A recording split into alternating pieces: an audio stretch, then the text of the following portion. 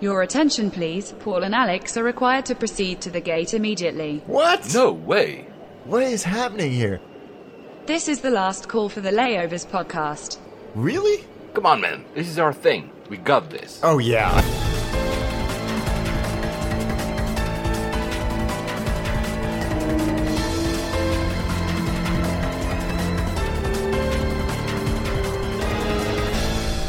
And we made it. Of course, geeks. Flight 74 to Monterrey. That is a great city. What a joy that I know I talked about it in the last episode, but I'm excited to talk about it more. Yeah, but Mexico lost in the World Cup. Yeah, and they did so well, and they tried so hard, and that match was infuriating. Sorry, Brazilian friends, but Neymar, holy cow. And there, I guess this has been the most meme-tastic World Cup because the world's been overtaken by memes, but he has been the source of some wonderful memeing. Yes, there's some great ones going around. I think that's probably the only thing he's contributed to this World Cup. I'm guilty of retweeting a lot of views on my Twitter account. Yeah, I love memes. Every time there's something like the World Cup, it's always so much fun. Yeah, there's been some great ones. We are actually recording, guys, as we said in the last episode, the next day, so the 4th of July. So happy 4th, Alex. Thank you very much. Doing that in the UK, I don't know how that feels. Probably not as good as being in the UK. But, guys, this will not be live up to probably the end of the World Cup, actually. Yeah, we'll know who the winner is. Meaning some of the stuff we're going to be talking about today might be irrelevant by the time you guys hear this. But since Alex will be transiting to the US and I will be in Asia when this is on, we said, okay, let's record another one. So there's content, and then we'll record again afterwards when we're both most settled for the rest of the summer. Yeah. Because we're not traveling a lot this summer, either of us. No, but every time we say that, something comes up. So I'm gonna hedge and say I'm not as traveling as much in July as I did in May and June. I think that's probably the closest to reality that I'll be able to state with any confidence. Yes, true, actually. Well, it's still 6 flights for me in July, but that's it. And then August, honestly, for the moment, I have nothing booked, nothing planned, and I hope it stays that way. I might have a wedding at the tail end of August in Greece, but besides that, I really want to not travel for a month. It would be really nice. Anyway, we'll talk about more about that when we get to these episodes, and then suddenly, we're traveling 50K. So the games yesterday for Switzerland lost. Well, I'm very unhappy. Yeah, obviously. that was a heartbreaker. The game was even, so whatever. But England won on penalty shootouts. Penalties. Miracles never cease. It was a great way to exercise some demons for the England team, especially with Gareth Southgate, who missed a penalty in Euro 98 and knocked them out. No, Euro 96, and were knocked out as a result. So it was a nice way to close that long chapter in the England football team's history. I don't think that England has ever won a penalty shootout in a World Cup. Not in the World Cup, no. Yeah, it was the first time. So, I mean, it was really fun because my entire neighborhood was breathing and leaving through all the actions, especially the penalty shootouts. Every single one, I could hear the entire neighborhood go like, "Woo! Wow! No!" The anxiety and heartburn that this nation felt collectively must have just been extraordinary. On the other end as well, actually, Colombia, Bogota Airport, so the capital of Colombia, they delayed and suspended all the flights during the extra time because the game went through extra time and the penalty kicks. And during the penalty kicks to allow everyone to see the game. That's pretty great, isn't it? I love that. That's pretty great. I think that you can't be mad at that if you're a passenger because it's the World Cup. It happens once every 4 years. Deal with it. Yeah, and it's 40 minutes, probably like an average delay time in some busy airport. So anyway, but I mean, and there were some pictures you can clearly see, like, I don't know if it was a departure hall or where it was but it was like filled with people looking at the screens. It's almost as if they replaced, the boards where you should be having the departure times with like the match. So good. So good. Fantastic. So sorry, Colombian friends, but at least that's dedication. We love that. Yeah. That reminds me, actually, July 17th, 1994, there was the final of the World Cup in the U.S. Yeah. That was a Sunday. And I was at the Army back then. And it was my first ever weekend off. So, the Army in Switzerland gives you some weekends off. And I went back to see my family. That's in brackets because I went back to drink, obviously. And and and it went into also extra time and penalty kicks. And because of the time difference, I think that he started playing, it was in LA, he started playing at 12:30 LA time. So it meant that at midnight, extra time ended and we were about to go to penalty kicks. And I remember we were in the train station next to our barracks and our officers were telling us, hey, recruits, you have to go back to your barracks. You know, that was the law. At midnight, you have to be in the barracks. And I was like, no, we're all shouting, no. And I will always remember because this one guy in my unit had a mobile phone in 1994. Wow. That was a brick. And basically, I lived through the penalty kicks through his voice because he was under the bed sheets trying to get the score. So I'm always been pissed because I missed that. You know, I supported Italy. It was Italy against Brazil. And I missed the miss from Baggio, where Roberto Baggio, when he missed the last penalty. And that's where Brazil won. I always have a soft spot for Italy when they are in the World Cup, where they're not this time. So anyway, that reminded me of that moment. Nothing to do with aviation, guys. Sorry, we're talking about football or soccer for our American friends. But I mean, we're happy. English saw it through. More games upcoming. And again, by the time this is released, probably you will know the winner of this World Cup. England? Who knows? Yeah, it's wide open, and that's exciting. That's what has made this World Cup so great. Yeah. Actually, Belgium is also a team I enjoy a lot because they are an outsider. We said that in a previous episode. We love outsiders and outliers. They're very good as well. 2 reasons why I support them. 3, because of the outsiders first. Second is one of my biggest clients, all the management team are Belgian, so I need to nice. But also, and I want to, because I forgot to say that in the last episode, I want to thank Rob, a good friend, Belgian friend in Tokyo, because he invited me to see Belgium-Panama, where Belgium won 3-0 in the Belgian embassy in Tokyo. That was past midnight due to the time zone difference, and that was so epic. That's so cool. What a great place to watch the game. And I've never seen an ambassador like that. It was shouting. Everybody was shouting. It was super fun. Actually, it was really, really super That's so fun. Great. Anyway, guys, nothing to do with aviation. Also, hi to Gen Kanai, because actually I have met Gen Kanai in Tokyo. He lives in Shanghai now, but he was in Tokyo when I was there, and he's always giving us a lot of the news. And I forget, sorry again, to acknowledge that some of the news comes from him, especially these days where my notes makes no sense. But that was really cool to see him. He says hi to you, Alex, obviously. We also mulled over some ideas for the podcast. We'll talk about that in further episodes. Cool. And one correction from the last episode, I said that a seaplane was a DHC, so de Havilland 3. Of course not, and I'm sure that some of you might have realized that it's a DHC 6. The 3 stopped production probably like in the 80s or something. So no, they're not using that old planes. It's a DHC 6 Otter, the seaplane I was telling you about, guys, in the last episode. I don't know why I kept saying 3. Anyway. So, well, you know what? I'm doing a seaplane flight in a couple of weeks. Yeah.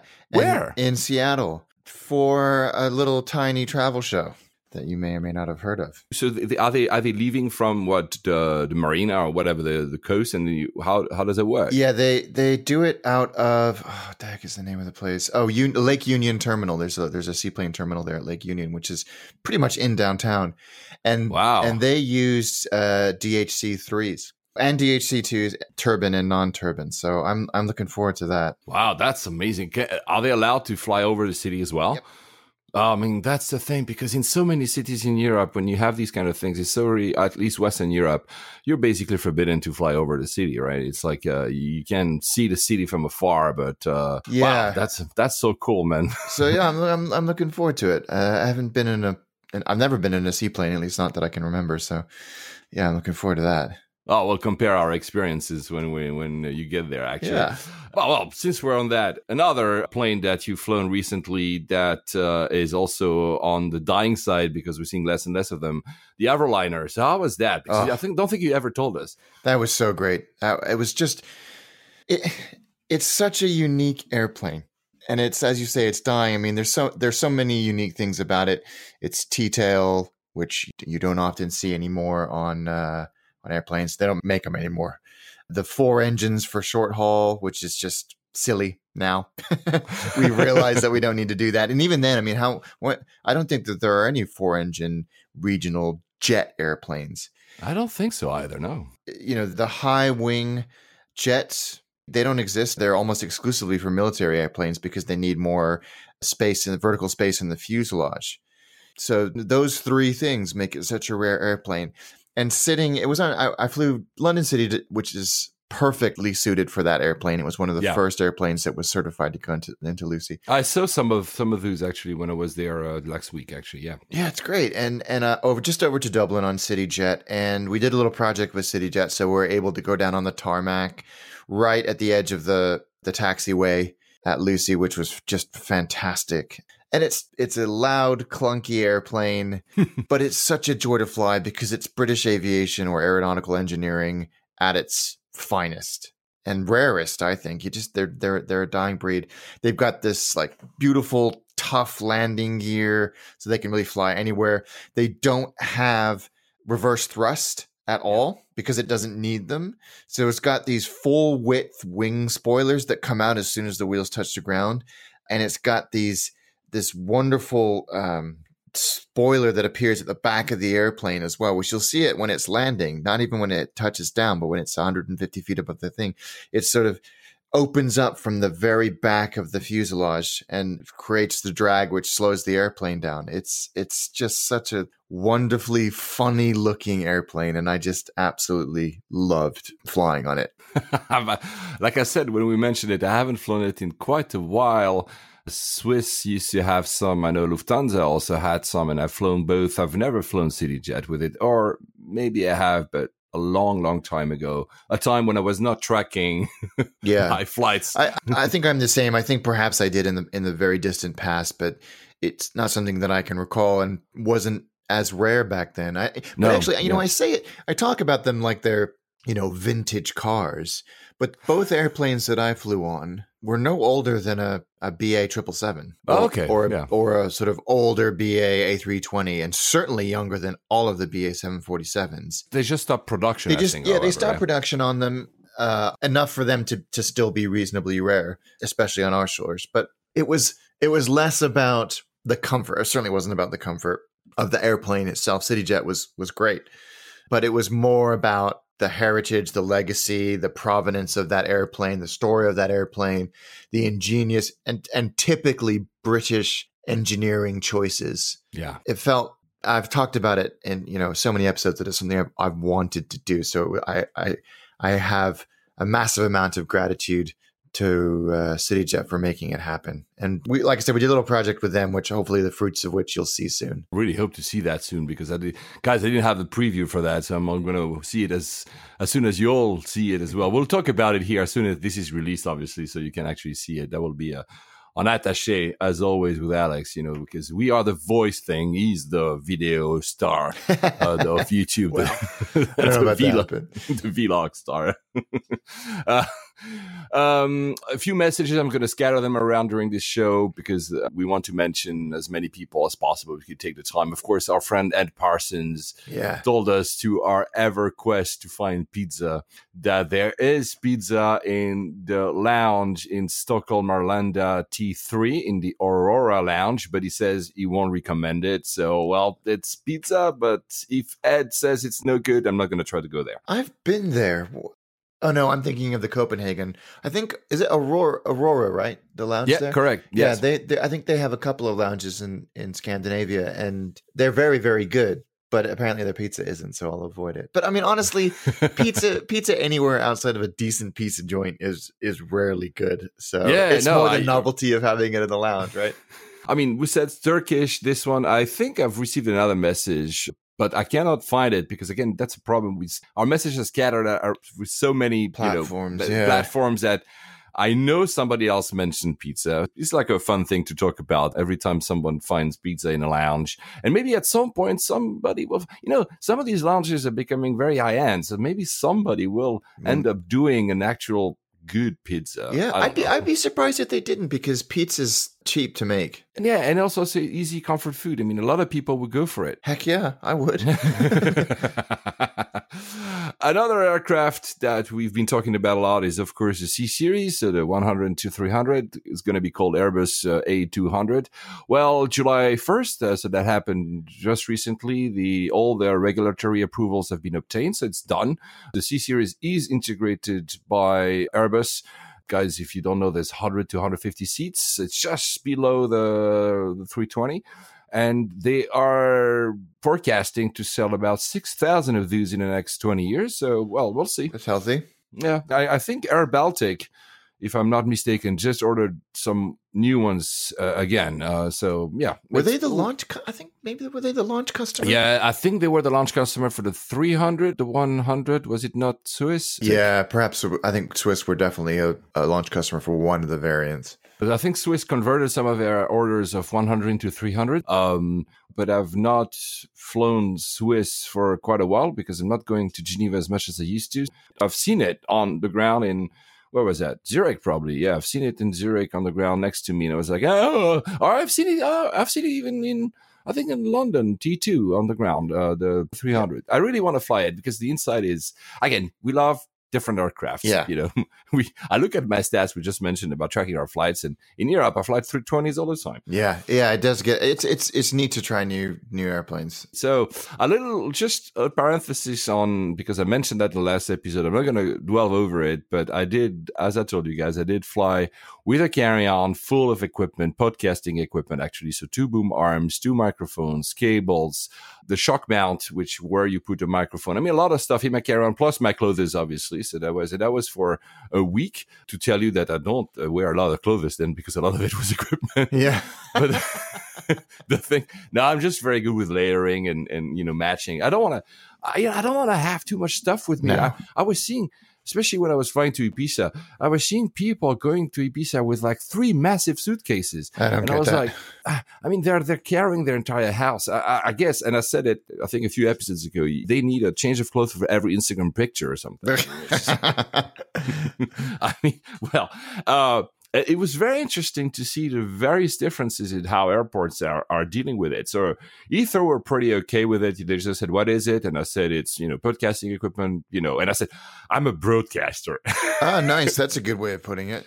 And they said, oh, okay, fine. And it was done very quickly. Then I went to Frankfurt because I was commuting to Sofia. That was, I'll go to Frankfurt a bit later, but that was a disaster. I had literally to put everything out of my suitcase because they didn't trust. They wanted to swipe everything. That security is so bad, slow, impolite, rude. But even with, because I'll talk about the impoliteness later, the level of scrutiny is like, come on, guys, over the top. And also that kind of means, because it's an intra-transfer security, that you are basically not trusting whoever security came before. And in that case, you're not trusting Heathrow.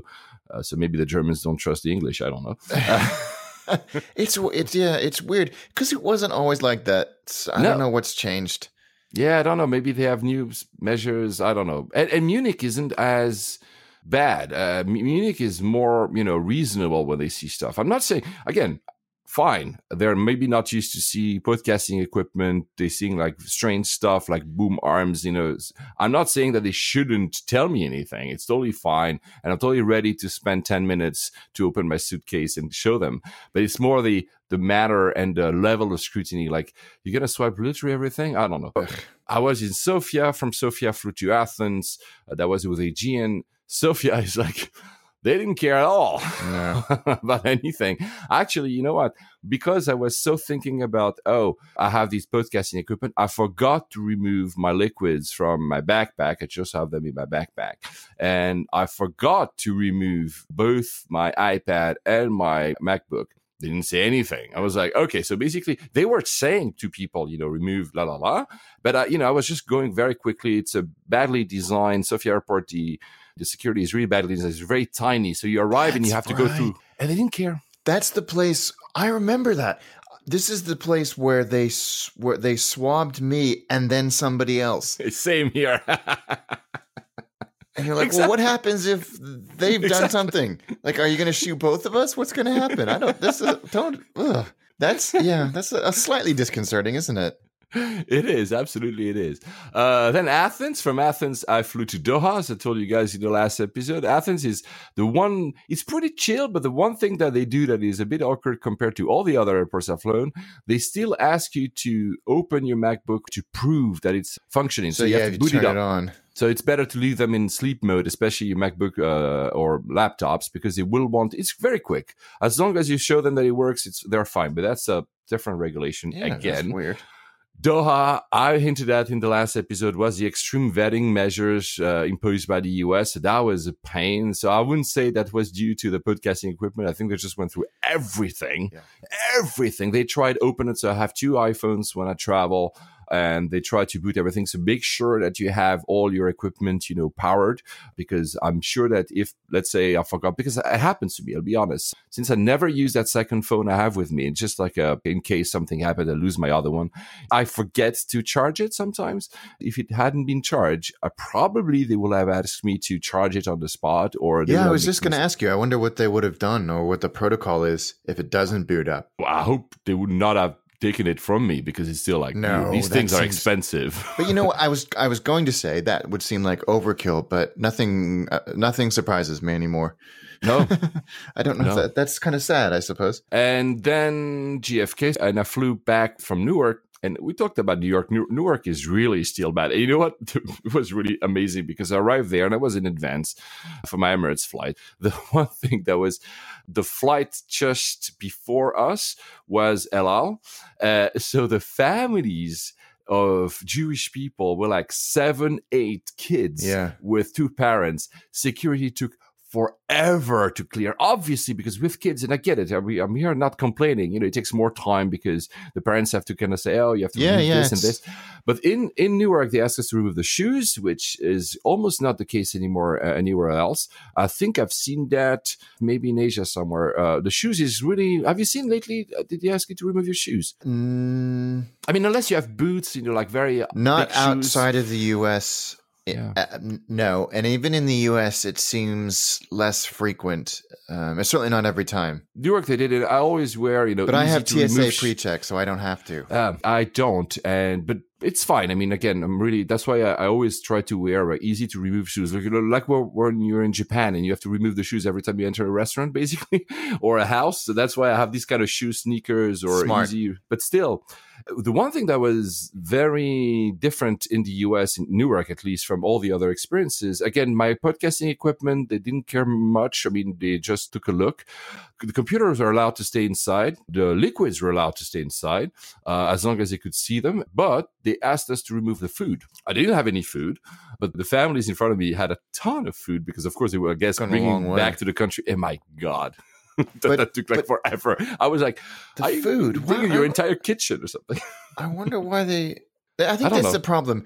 There's so little consistency, I think, in that. And maybe that's a good thing. Maybe that if it's too transparent with what you do and what you're going to be asking for, then you're asking, that's just ripe for exploitation. But I've never had to take out food. Baby food is a different story because it's almost in liquid form. But I'm very interested to see what it's like going through security with my family out of Heathrow in a couple of days, and out of San Francisco in a few weeks. I forgot to mention that some, I have a camera, so a proper camera, guys, not a phone. And some of these securities will ask to remove all big electronic stuff. So that means, and I always ask, I said, do you want a camera out? And some of them say yes.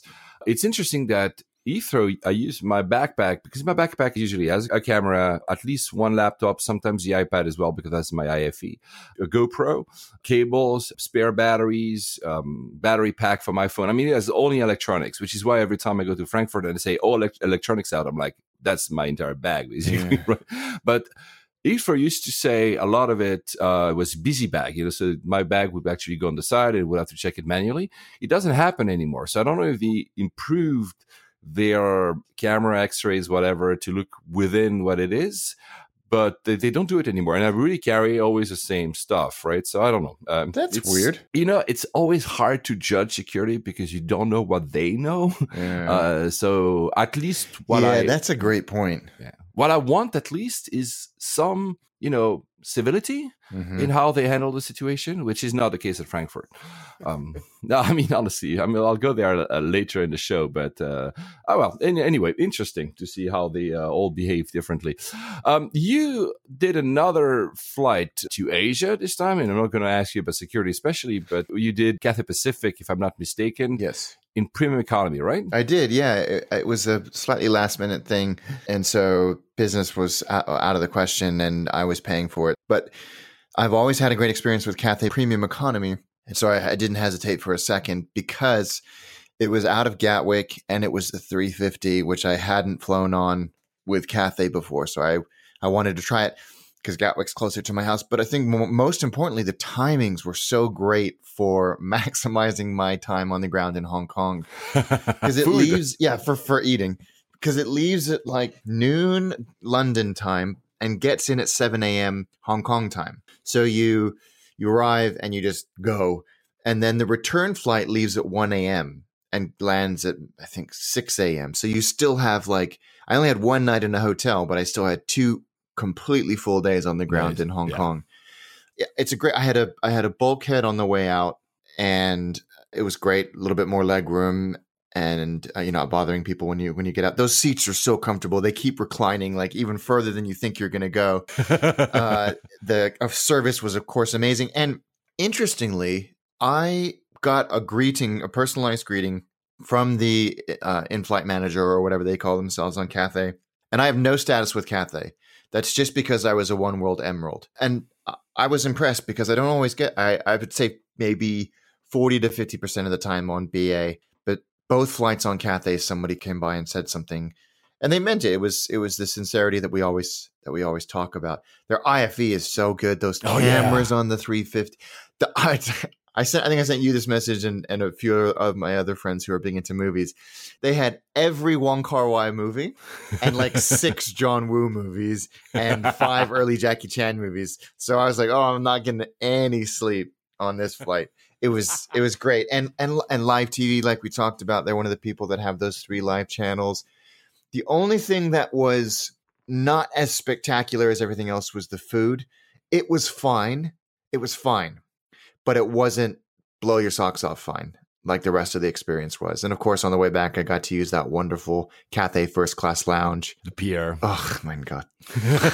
we should both have a P.O. box there and have our dedicated room or something. I love that lounge. And one of the things that I've rediscovered is liveatc.net, the app.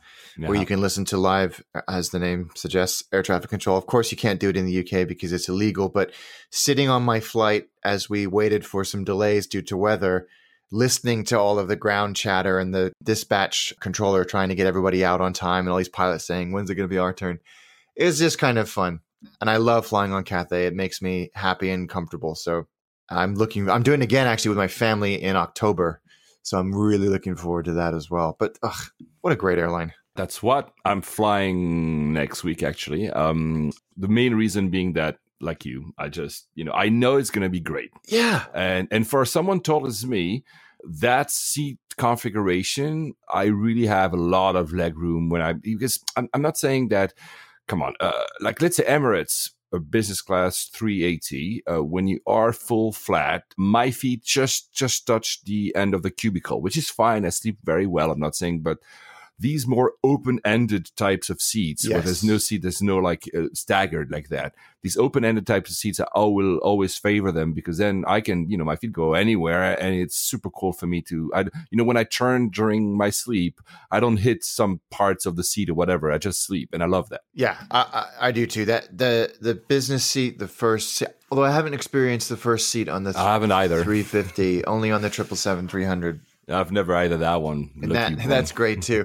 I'm sure. But yeah, we talked about this in the last episode. That is a very good airplane. Yeah. From a PAX X experience. And of course Cathay have done it great. I didn't know they had as many as they did. I thought, because a friend of mine is a first officer with Cathay on the 350, and I thought, they don't have many of these. Maybe I'll I'll luck out and it'll be him flying it. They have like 30 of them. Yeah, and so they're introducing, thank you, because you're giving my lead to the next piece of news, because this episode will have a few news as well. They're introducing the 350,000. Yeah. They're the launch customer, and actually it just launched 1st of July, so it's new, and I might have the luck to fly it, because currently they're running Hong Kong, Bangkok, Manila, Singapore, and Taipei, so Taoyuan, TBE, that we covered in a few episodes ago. So I'm going to Manila, so maybe I'll be able to fly it. Actually, it's very interesting, because when you go on Google Flights, etc., they tell you it's a 350, but I cannot know which one it is. So we'll see. Maybe I have. In the fall, they'll start a long haul Madrid, Manchester, DC. DC and Tel Aviv. I think DC and Manchester are, Manchester is actually in the winter, but all the other ones I think are in the fall. Probably the experience is very similar to the current 350 they have. Yeah. But I mean, if you guys are into flying every single type of aircraft, this is a way to do it. The 1,000 is there. Hong Kong to DC. That's a pretty epic flight. Yeah, that's a pretty long flight, actually. Yeah. Yeah, it must be the polar. Yeah, of course it's the polar route. But yeah, that's a long way. Oh, well, thank you. You keep giving me unknowingly lead-ins to my next piece of news, because talking about very long flights, Singapore is finally set a date for the reintroduction of their Newark to Singapore route. That's October 11. That's the longest flight in the world. You know, we've been talking ad nauseum about these flights since the beginning, actually. So that's going to be a 350-900 ULR, ultra long haul. So there'll be 67 business class seats, 94 premium economy seats, but no economy. Which makes sense, because that is such a long way. And I think similar configuration to that they did with the A345 for LA, Singapore. And I think it's a very sensible decision. I was surprised that Qantas didn't opt for something like this on the Dreamliner that they do from London to Perth, because that's a hell of a long way as well. But there is economy on that. I think Ed Parsons, correct us if we're wrong, or if I'm wrong, because I know that you've done that flight. I can't even fathom. I know we talk about this whenever we talk about. I just can't imagine being on a plane for that long, even in a comfy seat. You just get bored. I'd get bored. I can only eat and drink so much. I've done 16 hours flights. I think that was my longest one ever. And, you know, like you said, you sleep even 7 hours and you wake up and you have 9 hours in front of you. Like, okay, you know, like it's really, and you basically go throughout the IFE, and God, I've seen everything on the IFE nowadays. I don't think there's anything anymore. I mean, thank God for the World Cup on the in-flight entertainment, because the pricing is already also announced. It's going to be around, for premium economy, $1,700. So that's £1,300 probably. And of course, double that if you want to fly business class. They will have one single aircraft at the beginning. So that means the route will be, I think, at the beginning only thrice weekly. And then they will actually go that for a daily service by the end of October, because if you get a second one, they'll be able to do that route all the time. Yeah, super long. There was an article, no time to discuss this time. I'll try to find it again. That was very interesting about these ultra long haul flights, saying that, and Perth is a good example, that although you can connect a lot of cities, like pairs of cities like that, it doesn't always make sense, because New York and Singapore are both very high end. You'll have enough people paying those kind of prices. But if you go to, they say, for instance, going like New Zealand, does it have enough business people to have daily services like that to, of course, Doha is an example. They say, is that really a good business model? It's interesting to see that maybe at some point the price will drop and that will open up for like the general public. But at these prices, is this really like corporate guys, you know, having their company paying for it, or, you know, some, you know, high net worth people? Because otherwise, you know, even myself, I really want to do them once to say I've done it. But these prices are not the most competitive. No, they're not. And I think you're right. I think they know exactly who their audience is and who is willing to eat that type of cost for the convenience. Because I think most of us would be okay with a layover in Tokyo or even Hong Kong or somewhere like that. Frankly, I'd enjoy it just to break it up. But if I put my business traveler hat on, knowing I can get there in one fell swoop, you know, in 16 hours versus 23 hours, I'll probably take that. Yeah, no, of course, exactly. If you're busy, if you want to get back to your family, you, Alex, of course, you will do that. Otherwise, if you have a little bit of time, or especially you just mentioned Tokyo, and I did that. I went to eat sushi, and then I went back to the airport. It was perfect, man. Yeah. Still on Singapore, interestingly, Silk Air will become fully integrated in Singapore in the next 3 years. That's been announced now. So Silk Air, the brand apparently will disappear. It's going to be full Singapore. So they're doing the Cathay regional thing. Yeah, exactly. That's exactly that. Scoot, however, still maintains its separate brand, I guess, because that's a low-cost thing. I've seen quite a few when I was actually in Asia lately. Also, yeah, it's so cool that I don't know if we've talked about it. Now they've introduced, the 350 and other types at Singapore, and they have full flat on their shortest flights as well. They actually are advertising that. I even saw advertising on Instagram, like, hey, if you want to fly short haul in Asia, fly with us. You'll have full flat for 2 hours. And I'm like, what? Talked about, having our business seats here in Europe, right? I don't even think I have any energy left for that one. I don't think it's ever going to change because it's profitable. It is. Absolutely. It absolutely profit. People are used to it, so why not? Also, the A380 by Singapore that was discarded, the lessor tried to sell it to, I think, Hi-Fly and to other airlines. That's the first ever A380 that Singapore had. I think it was launched in 2007 or something. So we're talking a long time ago. Yeah. It will be scrapped for parts. Yeah, it's sad, but I think we saw the writing on the wall when it took years to find anybody even interested. And then Hi-Fly, as you say, kind of tentatively raised their hand and said, maybe. I think the other interested party was Iran Air. Yeah. But they also bailed. Yeah. We should talk about that, probably not in this episode, but about the sanctions and how that's going to affect their growth, because a lot of stuff has come out from that conversation. But it's sad. I think in the big scheme of things, the A380 will be surprisingly ephemeral. It's not going to have the legacy by any stretch of the imagination that the 747 had/has. It's just going to be, there. Although I read recently that BA are flirting with Airbus to add more 380s because Willie Walsh is saying it's the perfect airplane for Heathrow. Yeah, because there's congestion. I mean, there you go. They've announced a third runway, but do you actually believe that? No, because now it's going to be challenged in the courts. And, I'm all for due process. I'm all for, of course, for this type of thing. But it's now getting a bit silly. We've been talking about it for years. Either do it or don't. Meanwhile, Gatwick, which has probably a more robust plan for a second runway, second runway, they only have one runway, is languishing. And I sent you this message while I was at Gatwick recently saying they are bursting at the seams. Yeah. In the terminals themselves. Honestly, both airports are. Yeah. I mean, of course, Terminal 5 is way more in terms of number of people. Terminal 2 is still okay. For instance, Terminal 3 is also kind of too busy and too old. But I would love both airports to have the ability to build the extra runway. I know that it doesn't fly well, no pun intended, towards the people that are living underneath, especially near Heathrow. I think the noise problem is more acute near Heathrow because more built than near Gatwick. But yeah, it's we're reaching, you have Amsterdam, you have Charles de Gaulle, you have these airports that have 3-4 runways that have still capacity to grow and are growing.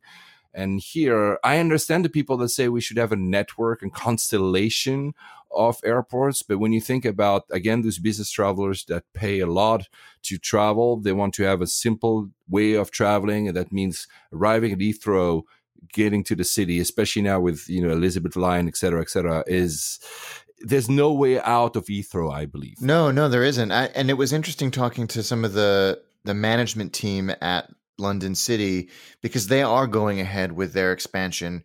They're building a taxiway so that the planes don't have to taxi back down the runway, which will allow them to have more hourly movements. They're building the terminal out a bit more.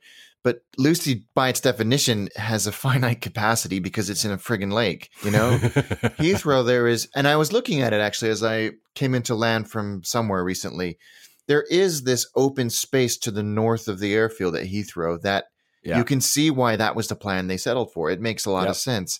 It does. Now it comes down to how are they going to come up with a plan that placates is a condescending word. That's not the right word, but makes everybody comfortable with this decision, or allows them to at least get on with their lives with the minimal disruption. And that could take years. Probably Ed Parsons sent us, he said that in my lifetime, maybe, and I'm old enough to remember when Heathrow last had 3 runways. That was 2305, the one that crosses. Yeah. That was still in operation in the early 2000s, actually. So we had 3 runways here. We even had like 6 at some point because it was built as a kind of a weird shape, like all the... Yeah.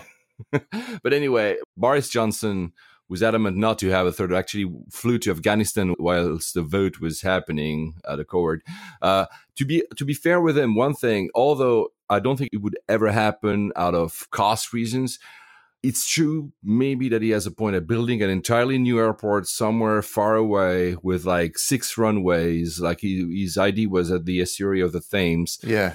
Actually makes sense. A lot of cities, you build far away, but then you have room for expansion for the next 100 years. Yeah, and you build, then you have to build high speed. Yeah, that's where I don't think it will happen, because it will cost like 150 billion pounds just to build the airport. Then you have to build high speed rails, and then et cetera, et cetera. That will not happen. So I think the reasonable solution is to add a runway at Heathrow, and at some point to give also another runway to Gatwick. EasyJet actually came about and said that having a third runway at Heathrow will allow the prices to decrease. They even foresee that they could even fly to Heathrow themselves, because if more slots are open, they hope that not everything will be given to BA. Well, one would hope, and I think that's why that's why EasyJet and to an extent Ryanair have an important role to play. I mean, less Virgin because they're sort of disappearing into the sunset, but they have to keep that monopoly in check. Our friend Greg, our brewer, sent us a video. I'm not a huge fan of Jurassic Park myself. I mean, I've seen some of the movies, but I'm not going to line up to the box office to see them. But there was this very funny college humor video. It's called "My Dinosaur is a Service Animal." They're trying to yeah, that was cute, wasn't it? That's no peacock with dinosaur this time. And Craig, you have a challenge, because you remember we said that the beer of Iceland Air was 737, so 7.37 per alcohol unit.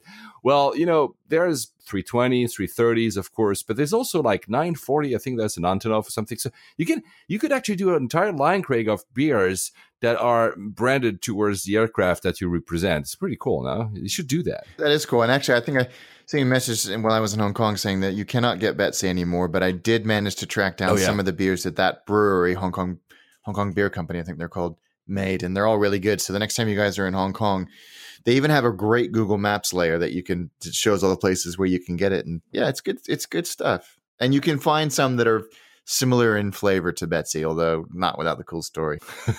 Of course not. A few more reviews and shout outs. These times they come from Facebook. Mike Schruck, 5 stars. Loyal listener, always excited to see a new episode hit my phone. So we were probably very happy yesterday. Actually, we got yesterday for you guys, it's 10 days ago or something, but we've got actually a lot of people super excited because we're finally on air. So thank you so much, guys. That was really nice to see that we didn't lose you whilst we were traveling. Anita also gave us 5 stars. Hat off to both of you. I've missed a few episodes. I'm catching up. Layovers and Mastication Nation are my favorites to binge listen to. Thank you so much. Oh. I appreciated your shout out to Gretchen, the lady with fear of flying. Yes, that's me. And she also loved our episode of Taipei. She flies there a few times per year. You're very lucky, actually. Yeah. And she says, great airport if you have kids. And I remember I mentioned like these very cool kind of boarding areas. So probably there's something to it. So if you have kids, she mentions the playground at D8. I guess it's gate D8 is awesome. Well, there you go. If you have kids, Taipei seems to be very kid friendly. That's a good. That's a good reason thing for you to to know. go with your family, actually, Alex. Yeah, absolutely. Yeah, and kid friendly airports are a godsend. And actually, to Heathrow's credit, it's very kid friendly. Is it? Okay, very kid friendly. Yep. I mean, I always see these kid plays area that are scattered next to gates. There's one next to gate A17, 15, whatever. That's where we always end up. That's really nice. And she also mentioned that there's a Hello Kitty baby care center at Taipei. So there you go. There is. Of course there is. Japan just introduced a Hello Kitty train. That looked so cool. I'm so happy with that. I need to try it. Of course, it was just announced when I was leaving Japan. Like, no, I want to try this. Bryn at Justin Erb, I guess that's how you write your Twitter handle, says, suggestions for Hamburg. There are tours of the model of the airport and ramp. You can go to the viewing deck. You can't tell if it's airside or landside. And you can also venture in the city to see a miniature Wonderland Airbus factory. So a miniature Airbus factory. That place is supposed to be amazing. I'm going to Hamburg in November. Oh, there you go. That's on my list, so perfect timing. Perfect timing, Brent. Thank you so much. And Ross Mason, one of our loyal listeners at Manson44, said he had 2 hours delay out of Valencia because of French ADC strikes. Guys, French ADC strikes nowadays every 3 days, basically, right? And although he had already listened to all the episodes of both Layovers and Mexico's Nation, he decided to listen to them all again. So thank you, Ross. Oh my God, Ross. Also, a shout out to Dan Foster at DJ Fost on Twitter, because he's been mentioning us quite a few times lately. And he said, when you discover a Layovers podcast that you've missed, a big heart. So really, thank you, because you keep mentioning us. And that's kind. Really cool. They're really kind. Thank you. So going to not directly Frankfurt, first let's talk about Lufthansa, the good part of my experience. But I want to talk about the livery. There was a fantastic interview in Airways magazine, which is a great magazine. It is a great magazine. I don't think we've never talked about it, have we? No, it's one of the good things. They still have a print edition you can order as well. It's really cool. They interviewed the designers and the guys behind the livery, the new livery that I've seen it on the 747. It was not mine 747-8, but I've seen it on the ground twice in Frankfurt, on the way there and on the way back. It looks really, honestly, fantastic. And it's really a cool article, because they say that, okay, they wanted the blue to express premium, as we know. That's why they ditched the yellow. They said every time they tried to mix yellow and blue again, and they are in the article, some of the early mock-ups of the liveries they were trying, it was shouting too much. It was not premium. So maybe is it because Ryanair uses that kind of colors? I don't know. Very possibly. And maybe people associate these mix of color now with that. I don't know. They don't say that. That's a very interesting point. Yeah, they don't say that. But what he said is very interesting, and that's kind of obvious. Well, as a designer, I would have wished I could have taken an A320, painted, and tested different shades of blue in the open daylight. But he says, in this day and age, everybody has a mobile phone. As soon as you put something out, it will be taking pictures. Of course. 20 years ago, it was easier to basically try stuff in real life environment. They had a tail fin of an old Boeing 737 in England somewhere in a hangar, and they painted it over and over and over with 15 shades of blue until they were happy. But that was all hidden. They admit that once they started flying the first 747, I think the other one, I don't remember, the 320 maybe, they realized that the blue was, especially in adverse weather conditions, too dark. And they said, okay, well, we have to work it out. But they patented they call it the Lufthansa Deep Blue. It belongs to them, and nobody else can use it now. Wow. So they patented that special shade of color. Wow. So a very interesting article, especially for the early mock-ups. You can see the yellow there, but they keep saying that the yellow is still, and it's the case, it's still used in a lot of the brand material and a lot of the gates, etc. So it's not abandoned. It's just on the livery. You won't see it anymore. I think that was a very sensible, and I love how open they've been about the process as well. It's so great. I think maybe we're a little bit more interested in it than others, but I just think it's a really great insight into how you get there. You're not just slapping paint on an airplane. The process is fascinating. It really, really is. Like a Privileged Style, which obviously does the same kind of work when they come up with livery. Oh my God. Man, now, honestly, I saw it twice. I've not seen it the small version, so like on the the 320, I think it is, but it looks grandiose on a 747. I don't even know which shade of blue I saw. Was it a new one, or was it, because I think now they have 2 or 3 747s painted, so I don't know which one I saw, but it looked absolutely amazing. The crane is still there. It's really wonderful. So I was a fan since the beginning. I know it was controversial. Some people don't like it, but trust me, see it in real life and you're probably going to like it. I can't wait to see it. So I flew to Tokyo with Lufthansa. I used miles to do that because I wanted to try the first class once in my life with Lufthansa. I always said that I don't like, and I still don't like, the business class of Lufthansa long haul because, that feet situation, they are like inward looking. So you're basically touching the feet of your neighbor all throughout. And yes. I think it's very bizarre. Yeah, no, thank you. They are coming up with a new one, I think by 2020, 2021. We'll come to that in a minute because it's an interesting debate. First of all, Alex, because I was very jealous of you, I finally flown a 320 Neo.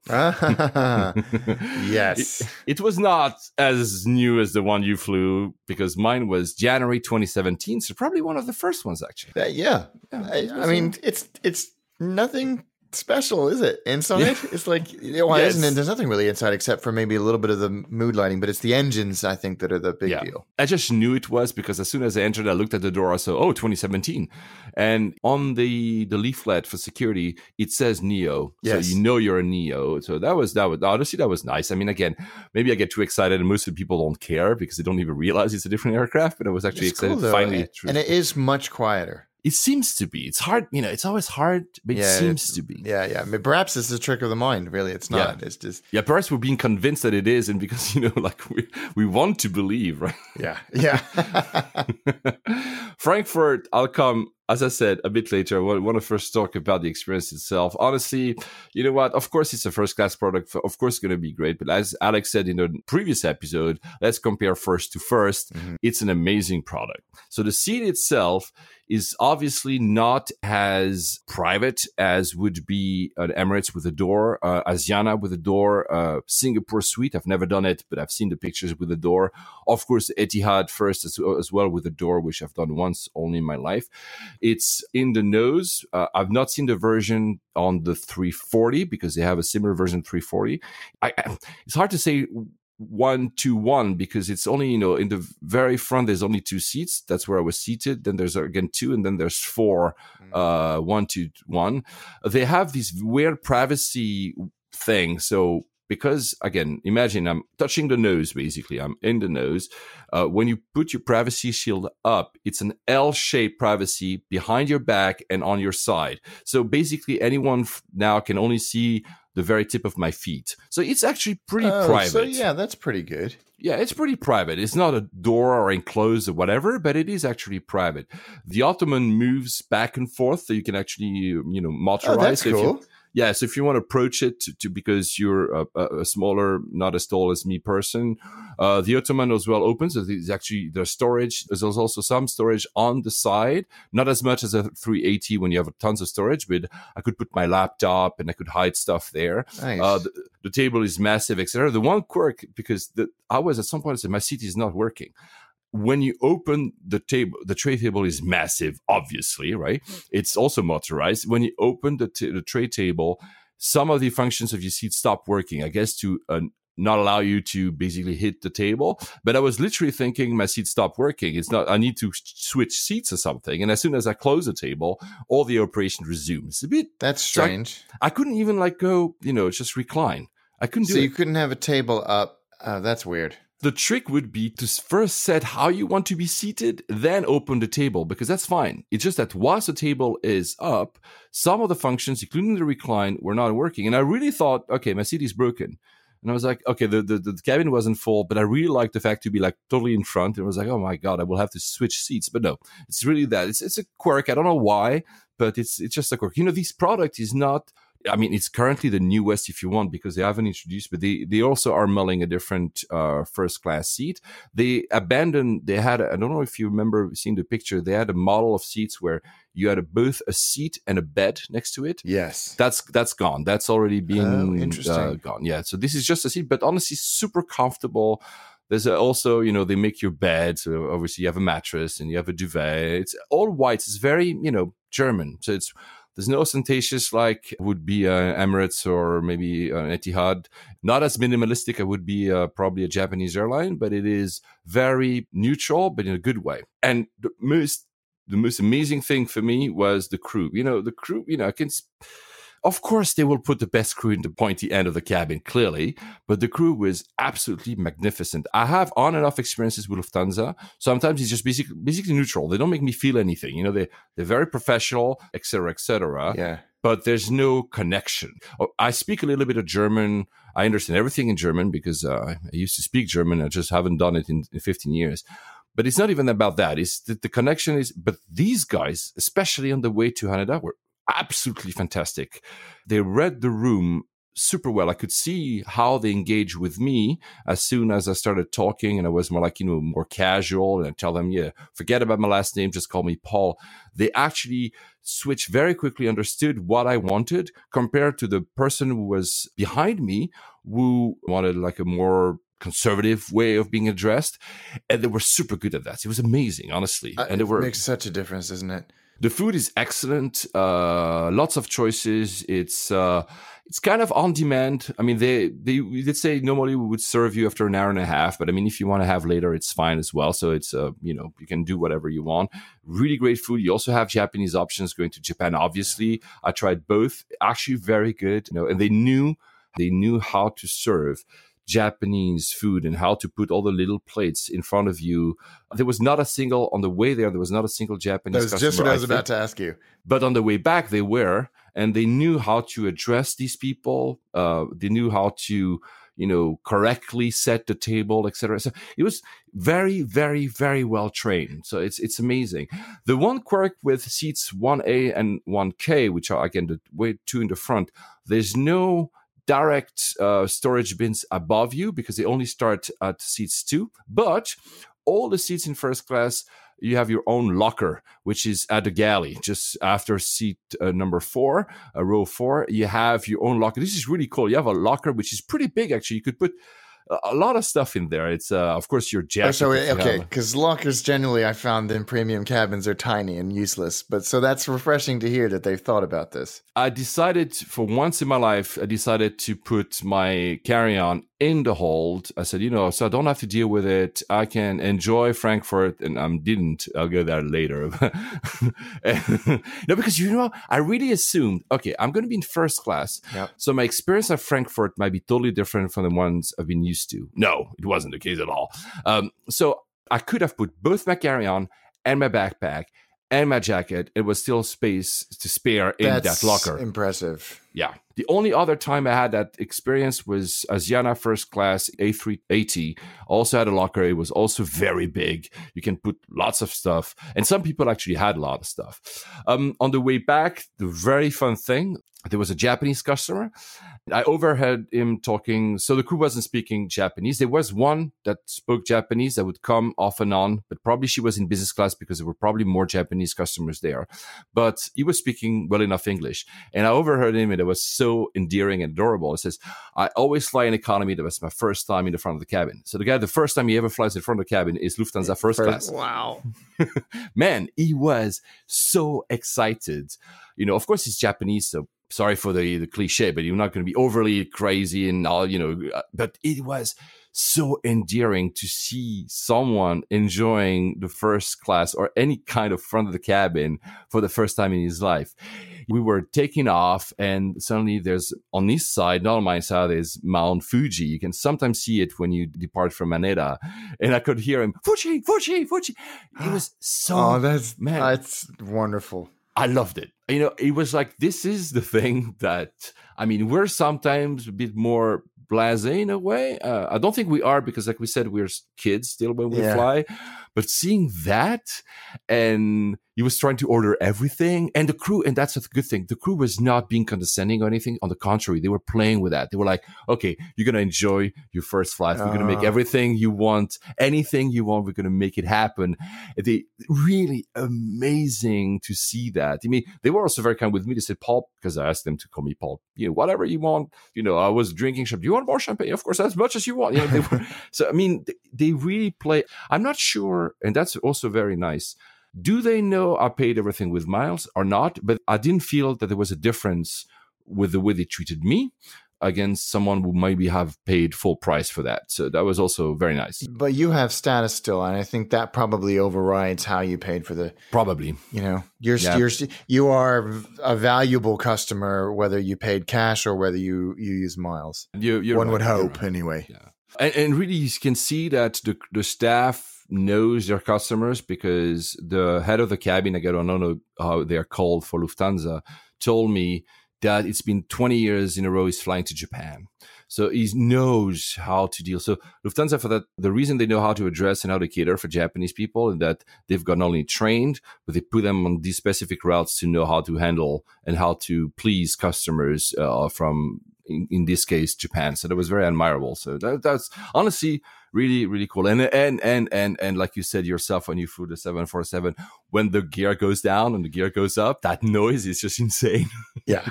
So good. So good. I love it. There was a lot of turbulences going there. And interestingly, just as a matter of comparison, the fasten seatbelt sign was on most of the time. And I was feeling for the people that were in the very back, because you know that usually the back moves more than the front. If it's moving that much in the front, it was like, holy cow, how will we move in the back? But as a matter of comparison, when I was flying ANA from, which way was it? I think Haneda to Bangkok, it was also moving a lot. Not like, again, nothing dangerous. I've been moving in a way that in most European airlines and in most probably American airlines, the seatbelt would have been on. Mm-hmm. The Japanese pilot never put it on. That's interesting. I did notice, actually, I meant to say in the last episode that on one of the things I noticed on American Airlines, the airline, was that the seatbelt sign would go on and then stay on for hours, even when it was utterly smooth, and like it went on without a hint of turbulence, perhaps because they were talking to somebody, you know, ahead that was experiencing it. And then it would stay on for hours to the point where people just ignored it. I'm wondering if it's not culture. You know, they tell you, please have your seatbelts on all times because you never know. Maybe in some cultures, you'd like say, okay, we're going to put it on because that will remind people. And probably, maybe in ANA, they know that people will have it anyway. One would hope. Because people were sleeping, and I think that all of them had them over the blanket. So at the end of the day, maybe that's just that. But I was just surprised because you remember I told you guys in the last episode I was watching the game, so I could see the thing off, and I was really moving, and I was like, he's not putting it on. It's again, no problem for me. I always have it. You know, when I'm seating, I always have it. But it was interesting to see the difference of philosophy behind that. And I always find that flying to Japan or northern Asia, in Korea as well, it's generally very smooth because you're going up quite high and you're staying out of the way of the jet stream. So I'm surprised it was so bumpy. Oh, the one thing I forgot to mention about this Japanese customer was overly excited. We had a medical emergency during the flight, something that had been solved because we didn't have to reroute. But, you know, they made the call, you know, is there any doctor in the flight? This guy happened to be one. No, come on. So not what only a great story. As soon as he heard that, he went there and gone absent for about 35 minutes, came back, then went back probably an hour and a half later, and I overheard someone has just had like a little bit of arrhythmias. It was apparently nothing grave, but not only he was catering to another passenger. I mean, honestly, man, wow. It was just fantastic. What an experience. I love that. A few tidbits about what happened on the ground, and again, Frankfurt comes later. You know, I landed in Tokyo, and you know, first class customer. They had picked up my luggage in the hall, and so I didn't have to wait at the belt. It was waiting for me. No way. And that person was walking with me towards customs and immigration. I already cleared it, obviously, because it was before, which, by the way, was super very long. Both times I was in Haneda, it's really, really long. I spent 40 minutes to get through immigration, both times. Good. You can see that it's still learning how to become an international airport. Let's put it that way. And on the way back, it was really funny because on the way back, you know, I had flown just from Bangkok that morning. So really, for me, I had 8 hours in Tokyo, and then I had to fly back to Europe with, again, Lufthansa first. So I landed at 5:30 in the morning in Haneda. Again, super long immigration, even at that time, because a lot of flights are coming at that time. Anyway, and this time, of course, it's snow first or whatever, so no one is waiting for me. And a few things happened. My plan was, I'm going to go to Tsukiji market, the fish market, and have some sushi there, because I'm going to arrive at around 7 a.m. It's still good. And so, exactly. So I go out, and what I usually do, I switch as soon as I'm at the airport. Usually I do that in the plane, but I was sleeping at the end, as I told you guys last time. I switched my cash. So I had like Thai baht, and I wanted to switch to Japanese yen. And I do that, you know, just at the arrival. You've seen it, the arrival area. There's a lot of benches there. A lot of stuff going on. I do that. Then I want to buy canned coffee. You know, these. Oh, yeah. I'm so in love with canned coffee in Japan. I go to a canned coffee place. And then suddenly, as I was walking back, I hear, please, Paul Panayotis, please go to information. And I say, Paul Panayotis, guys, is my second name, my middle name that nobody uses, but it's present in my passport. I'm like, what's going on here? I'm like, okay, well, I'm going to the information desk. Well, I had forgotten my wallet on the bench. So the typical Japanese experience, somebody found my wallet, somebody gave it to private security, and it was waiting for me in the information desk with everything inside, lots of cash, all my credit cards, 2 IDs, and all my also miles cards. Man, I was like, oh, wow. And it never happens to me. I was tired and whatever. But yeah, somebody probably picked it up and gave it to information desk. We don't deserve Japan. No. But when it's 6:30 in the morning and that never happens to you, and you're like, oh my God, would have it happened anywhere else? I might have, I'm not even going to say stolen, but maybe there was somebody would have found it and don't know what to do with it. Yeah, or maybe there would have never been an announcement and I would only be realized. It's not true. I would have been realized arriving in a monorail because I wouldn't have had my Who knows where it would have been by then. But my God, I was like, I'm so glad in Japan. You know, it happened to me 2 times, other times in Japan. I was moving there. So the first day I'm in Japan, I'm going to buy again something in a convenience store and I have my immigration papers. I'm supposed to go to the immigration office to basically get completely registered. I go to and I leave my immigration papers on the counter when leaving the convenience store. And then I take the subway and I'm like, man, my immigration papers. Well, they had found where I was leaving and my place, and they had made a phone call, etc. I mean, amazing. Another time at Narita, I go to the bathroom, waiting for my luggage at the belt delivery. And I go to the bathroom and I leave, and I'm not kidding, I leave my passport in the stall. And again, somebody calls me. But it was really glad. And I went to Tsukiji Market and I had sushis. And then I took a bit of photographs. And then I went back to Haneda.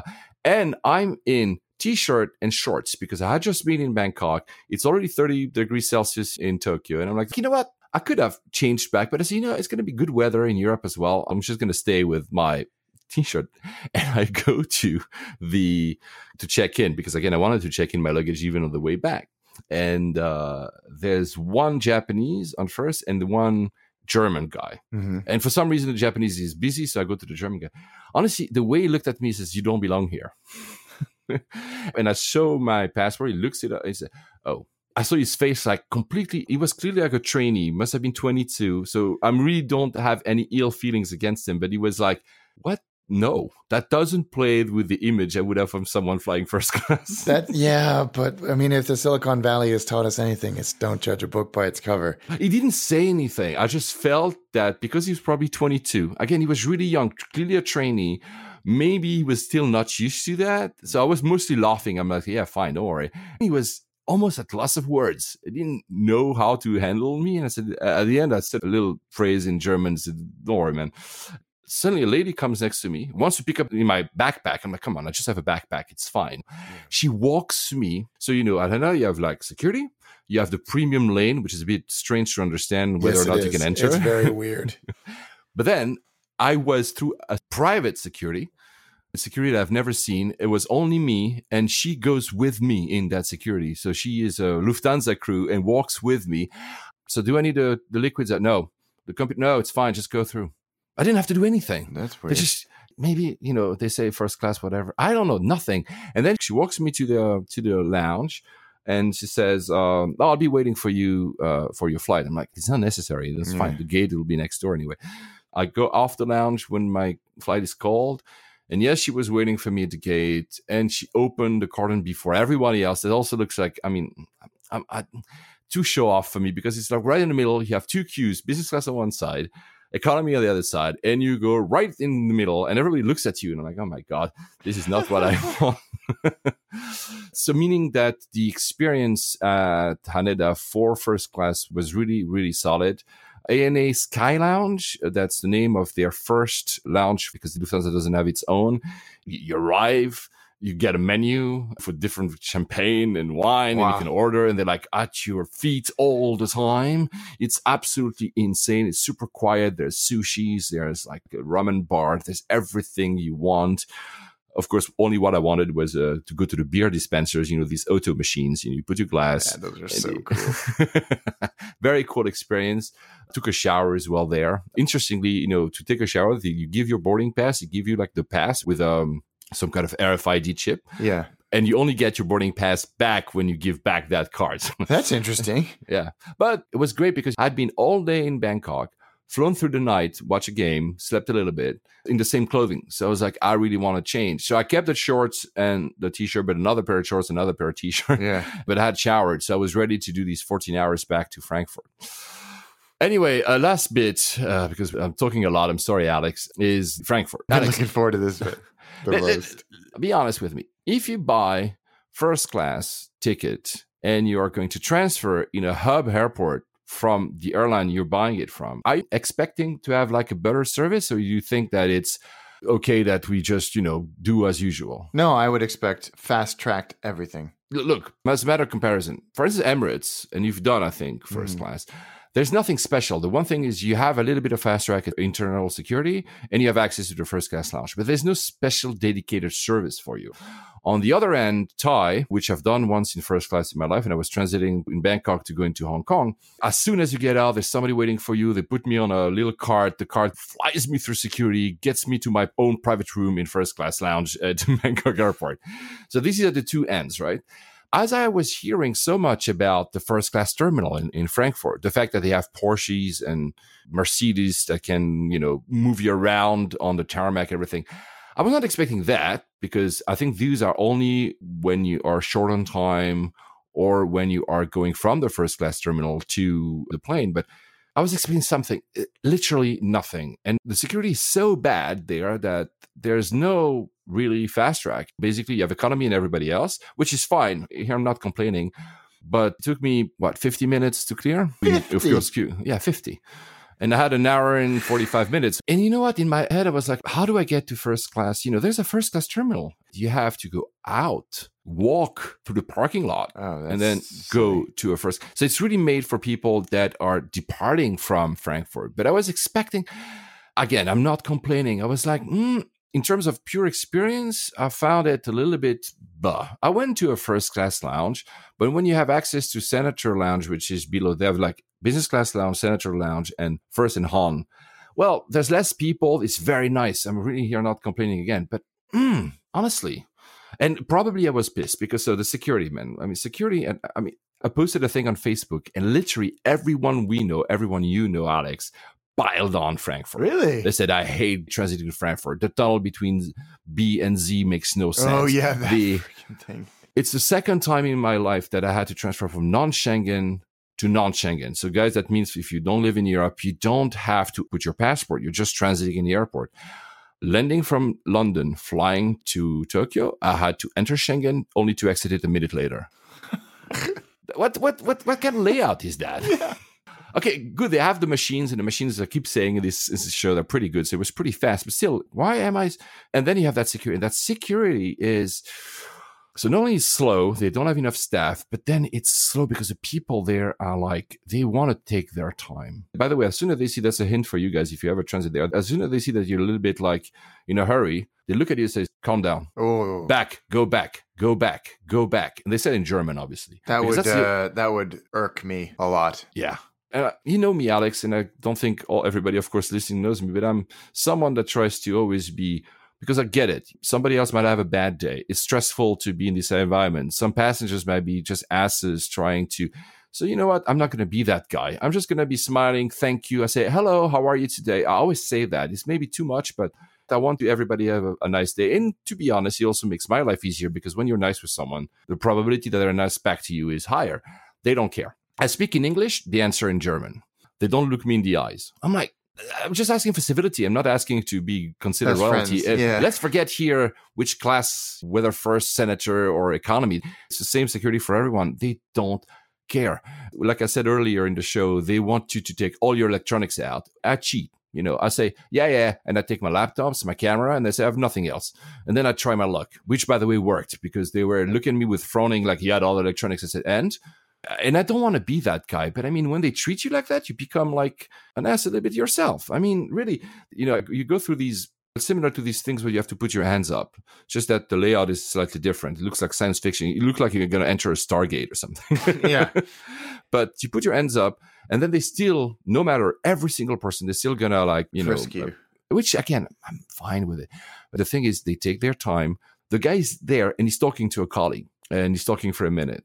I understand German, so I realize he's not talking at all about anything, important. It's just gossiping their day, which again is fine. I'm not saying that people should be robots, but you make everything that makes my and other passage experience bad. And again, I've asked people, and all my friends are piling on saying the layout doesn't make sense.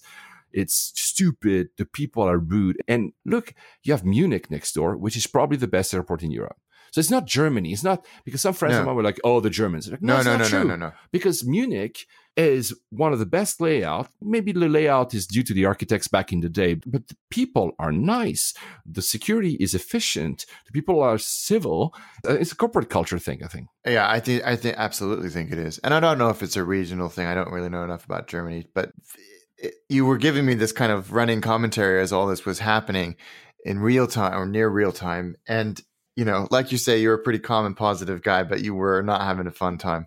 And I was not even stressed out all the time, because if I were stressed out all the time, I would have maybe said something, guys, I'm going to miss my connection or something, which basically could happen a lot of time. I mean, you've experienced Frankfurt. They sell you these tickets when you have 55 minutes. I don't know how you can do that, right? And I could see other people were actually really stressed out. And I did it also to go to Sofia. Same thing. It took me 40 minutes to clear security plus 25 minutes to walk, with including like the mini train. And I almost missed my flight. And they call themselves the hub experts. I really don't get, there's some things I will tell about Frankfurt. That famous tunnel? It was due to the Americans asking them to have a separate terminal for American-bound airlines and American-bound flights. But that doesn't excuse the fact that you reach the end of the tunnel and you have stairs and you have one elevator, whereas there's like thousands of people there. They don't care. Honestly, they just don't care, I think. And unfortunately, that spreads through an organization like a virus, and it just completely destroys the experience as well. And it's again, I think if you're in a first class, you expect not just the experience in the airplane to be good, but the entire experience as well. So, I haven't been through Frankfurt in a while, in about a year. And I had a tight connection, and they made sure that it felt tight. But I need to go back and try it again. The reason I flew to Frankfurt twice is because Sofia just worked in terms of time, and I knew I hated it. And I always try to go to Munich when I fly Lufthansa. And because I'm a geek, I wanted to fly the 747. From Munich, they only fly the 340. And come on, the 340, I'm really not a fan. So I was like, okay, I'm going to go to Frankfurt. But, you go on the website when you book and you have all these images of Porsches and whatever. I'm like, oh, wow, this is going to be cool, And again, I'm not complaining. I didn't pay for it. It was my miles. So, yeah, of course, I paid overtime, but whatever. And the experience within the flights, Lufthansa, was amazing, really amazing. It's Frankfurt that kind of breaks it down. But Lufthansa need to address it, because it's their passengers by far and away that are being inconvenienced. Not that I was expecting a car would wait for me and drive me to the first class terminal. But you want it to be at least dignified and good. Maybe if I had been an actual on, which is the above senator level, you need to have 600,000 miles every 2 years to qualify for that. It's crazy. I would have gotten the car that drove me to the first class terminal. My experience would be completely different. But if I pay full price, it's not my case here. I don't know. It's going to be probably 8,000 euros or something or whatever, super expensive. And you have that kind of experience connecting. Honestly. No, I know. Ridiculous. Especially when you compare with what I had in Japan. And I didn't need it. I didn't need to have someone walk me through. Or you remember the Garuda flight when I had also people walking with me at every step of the way.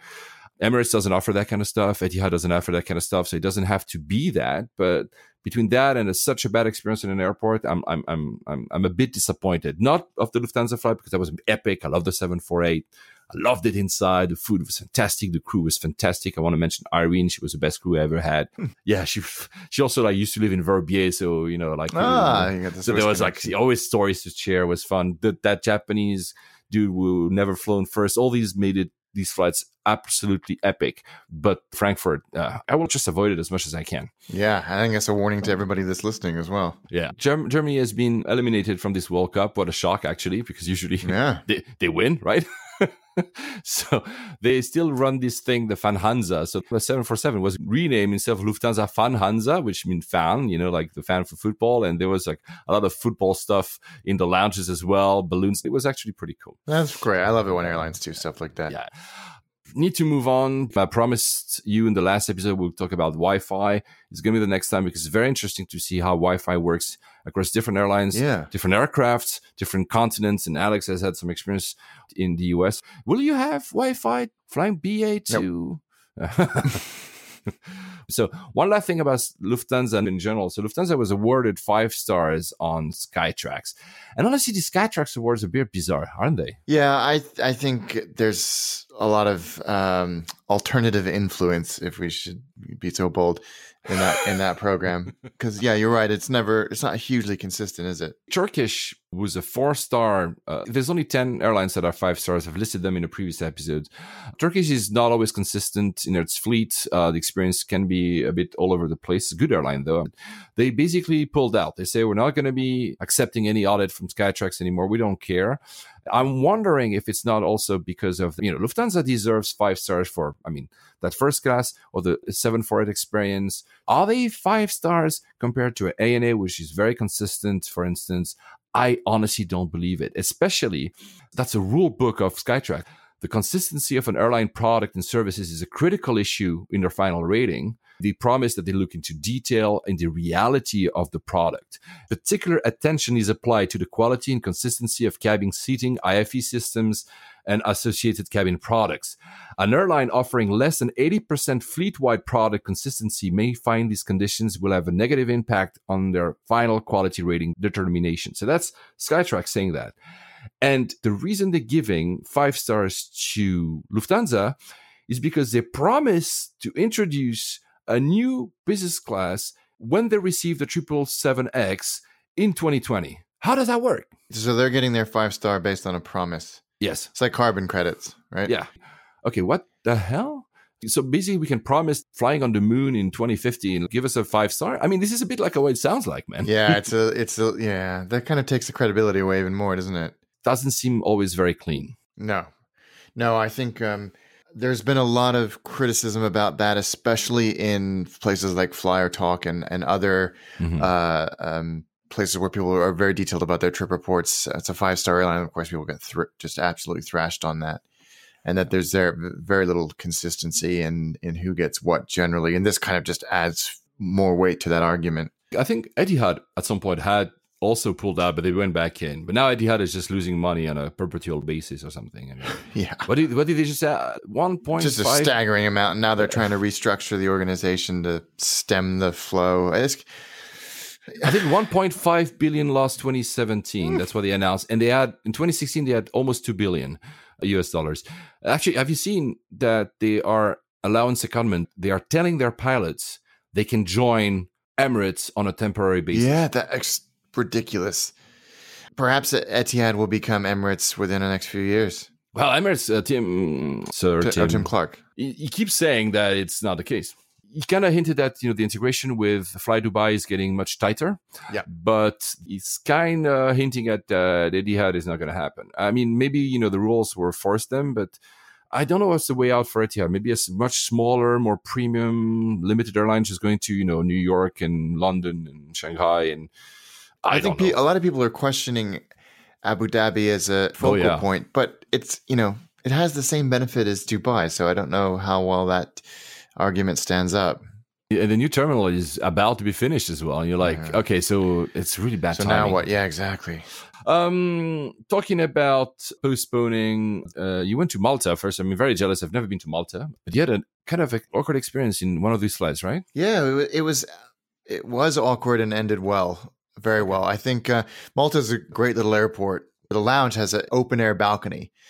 Really nice seats and everything, so you get a great view of the tarmac. Oh, yeah, you sent me the picture. It looks really cool. Yeah, that was great. But we had an interesting experience because you walk from the terminal across the tarmac onto the steps of up into the airplane. There's no jet bridges, and we were maybe 6th in the queue to board there, and there was a very elderly, very disabled man being put on with a wheelchair.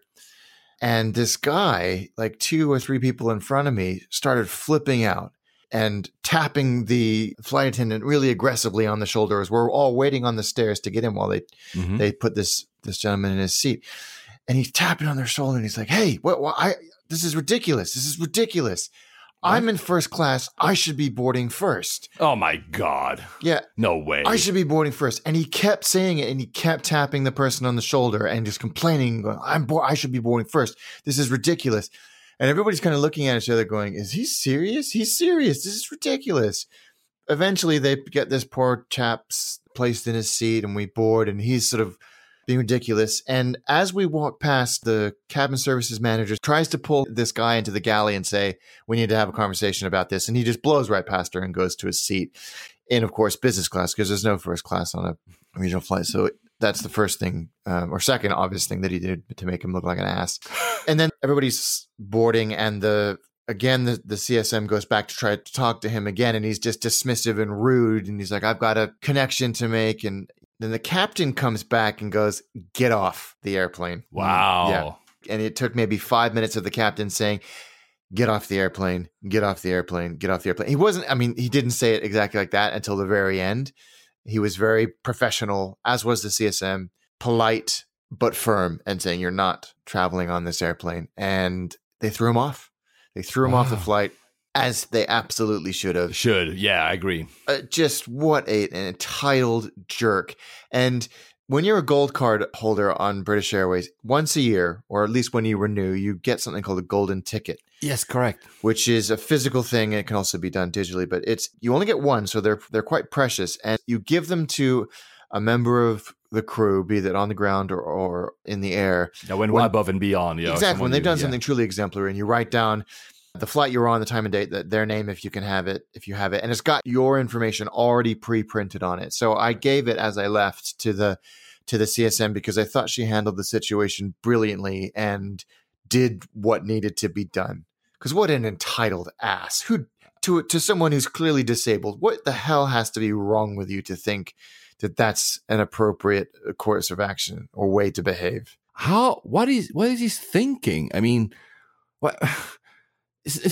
I don't even understand I don't get it, right? I mean, I've seen entitled entitled passengers being really bad, but this is, I think, the worst I've ever heard. I've never experienced or seen or witnessed. I mean, we all see, passengers being jerks or rude, complaining people. This was like nothing else. Just horrible. And he was going to miss his connection, which made me even happier. Yeah, exactly. I mean, well, come on. At the end of the day, I mean, don't. Just Schadenfreude right there. I just don't get it. No, I don't know. There's something, and there was a small smattering of applause when the guy was thrown off. It was just. Oh. I don't get it. Honestly, yeah, it's disgusting. It's disgusting. Oh well. But how was Malta? Wonderful, really surprising place. I was captivated by it. I would definitely go back there. It was not at all what I expected it to be. We'll cover obviously the airport. That's a good thing. Having traveled these past 2 months, we have a lot of airports to cover. Actually, we have a whole list. Here is Monterrey. Yeah. Monterrey. How was the airport? How was Monterrey? Yeah, Monterrey is a great city. I think. I can't remember if I said this, but it's quite industrial place. It's the third biggest city in Mexico, but it's not a place where a lot of tourists go. It's a little bit like perhaps Pittsburgh or Marseille or something like that. Maybe even Frankfurt. Just but a very beautiful, surrounded by big epic mountain ranges. Really, really beautiful. I loved my time there. The food was amazing. The people were so friendly. And I don't speak a lick of Spanish. My favorite story, which I'll come to, involved that. But I landed in Monterrey from Miami, and I was exhausted. There's, unusual airplanes on the ground and unusual airlines. It's not the busiest airport in the world, or even in Mexico. Reasonably small, but functional. So I had about 10 million passengers last year, which isn't huge. But you go in there and the immigration is relatively straightforward. You have to fill in a form. If you're flying to Mexico, this caught me off guard. You have to fill in a paper immigration form, which they did not give us on the airplane. It caught just about everybody off. And then you have to go through this customs thing where you again have to fill out another form, which they also didn't give us on the airplane, unless you're Mexican. Last time I was in Mexico was probably 10 or more, 12, whatever. I don't remember. And I remember, which airport was it? Never mind. I think in Yucatan. So, the very touristy place, where Cancun and all these places are. The airport, as a non-Mexican, you had to press a button. And the button would actually show you red or green. Yes. If you were green, you would basically clear super fast. And you were red, you would have to get searched or whatever. Did you have that? Yes, exactly the same experience. And it's supposedly random. And yes, and you have this custom screening that you go through where they search your bags. I mean, it's like a little portable screening thing, and it added an extra 8 seconds to the process because it's not it was like maybe, I don't know, 9 o'clock at night, so it wasn't exactly a busy time. And then you're out into the airport, and it's about a 40-minute drive from the airport into downtown Monterey where I was staying, and very, very easy. But the airport itself is reasonably recently renovated. It's more than comfortable. American Airlines fly there frequently to Dallas and Miami, and United, but it's not that well connected to the US other than that, surprisingly. But then you've got Aeromexico, who flies to about 15 places in the world, including LA and JFK. But then you've got Interjet, who have the Sukhois. And that was the first time I'd seen the Sukhoi Superjet in person. Oh, wow. I'm jealous. I've never seen it. Very elegant little airplane. Looks like a little mini Dreamliner. No winglets. Looked really, really cool. It seems that a lot of the airplanes nowadays look like mini Dreamliners. Yeah, they do. I think that's kind of set the standard in elegance, hasn't it? But yeah, so I flew in and out on American or one of their subsidiaries, and the check-in process was easy. Security was easy. It's one of those nice, small, compact, efficient airports. They had a lounge, but I didn't really spend that much time in there. And it's sort of one long terminal when you're airside with gates on either side. You can stroll up and down. There's not much to do there other than that. Decent coffee shops and all of that. Some interesting planes coming in and out. Some really weird cargo airlines and really weird cargo planes, like circa 1950s prop jobs going in and out, running cargo from Monterey to some other Central American country. That was kind of fun to see. And of course, liveatc.net, I could listen to them while I was sitting on the ground. But the best thing about that city, well, the best story was I picked up a taxi from the hotel I was staying in, and I don't speak maybe more than 20 words of Spanish, and my taxi driver didn't speak any English. But we talked for 45 minutes using Google Translate. Wow. So I would talk into the app, and it would speak to him, and he would do the same. Obviously, he couldn't type because he was driving. We talked about football. We talked about the World Cup. We talked about Mexican politics. We talked about food in Monterey. We talked about the Champions League final, which was happening that day, for 45 minutes. It was obviously much harder work than a normal conversation, but the people there were so friendly and wanted to talk that he was just as willing as I was to use this technical intermediary to chat about things that we were both passionate about. That is amazing. Yeah, so language is no longer a barrier to I mean, we're going to live soon enough in the Star Trek world with, you can talk whichever language you want and the other person gets translated with like in peace, whatever. But I mean, this is so cool, man. Oh, it was cool. Great. It made the trip, and that was reflective of the entire experience I had with people in Monterey, whether they were, Fantastic. Yeah, it was just great. I really enjoyed it. I cannot wait. And I think I might actually have an opportunity to go back there soon. I'm so excited about that because I was captivated by it. I loved my time there, which is why, because the U.S. wasn't qualifying for the World Cup, I was happy to root for our neighbors to the south in this World Cup. And unfortunately, like you say, at the top of the show, they lost. But yeah, what a place. What a place. Funnily enough, the weirdest connection there is from, I think it's Aeromexico, fly 4 times a week, Monterey to Narita. No way. On a Dreamliner. Yeah. Oh, wow. Yeah. That's something I should do once then, because I said at the very beginning of the year, if you remember, guys, the first episode, that I wanted to travel a bit differently, which hasn't really happened. I've done a few cities I hadn't done, but I mean, work just always takes over. I'm often enough in Japan that I could it's like probably 12 hours or something, but I would do it. Yeah, it's fantastic. I loved it. I would strongly recommend it. It's not, it's not beaches and it's not the kind of extraordinary megalopolis that Mexico City is, but it was, not to be patronizing, but it was charming. It was utterly charming. I need to try. Yeah, that's the good thing between Alex and me is we are going to different cities and we always make each other envious of like, oh, I need to try this, and I need to try this. Added to the list. So, would you do layovers there? I would go into Monterrey itself, even though it's 40 minutes, because the airport is pretty small. But yeah, absolutely, any excuse to get back there. Well, I hope you get that opportunity to get back, as you mentioned. That would be good, and maybe I'll just be in Tokyo nearby. Nip over to. Let's take the next plane to see Alex in Monterrey because I speak Spanish. I forgot my Spanish. I used to live in Costa Rica, so I speak Spanish-ish. But with a tequila or two, I'll be very good in Spanish. Fluent. You can name me your Google Translator. Official. Okay, that was a long episode, guys. As we said, it's going to be released probably when the World Cup is about to end. So maybe in the next episode, you won't have to bear with us talking about the World Cup. For those who don't like soccer/football, sorry for that. Also, I'm glad we're finishing the episode because at least my office is becoming super hot because we have this weather in the UK. And like the Boeing 747 and the Dreamliner 787, there's no air vents in my office. So I want to go right now in an A320. I have the 2 air vents going on my face because it's really, really hot. really. Oh my God. Also, it's the 4th of July. So again, Alex, I hope you do some barbecue. I actually had a burger in that first Lufthansa. It was pretty good. I mean, too much mayo, probably to hide the fact that I had a burger like 10 hours in the flight. And it would be a bit dry. Gosh. But today I'm looking forward to actually do some burger on the barbecue myself. Probably better than Lufthansa first class. It tells you a lot. We're better than Lufthansa first class, man.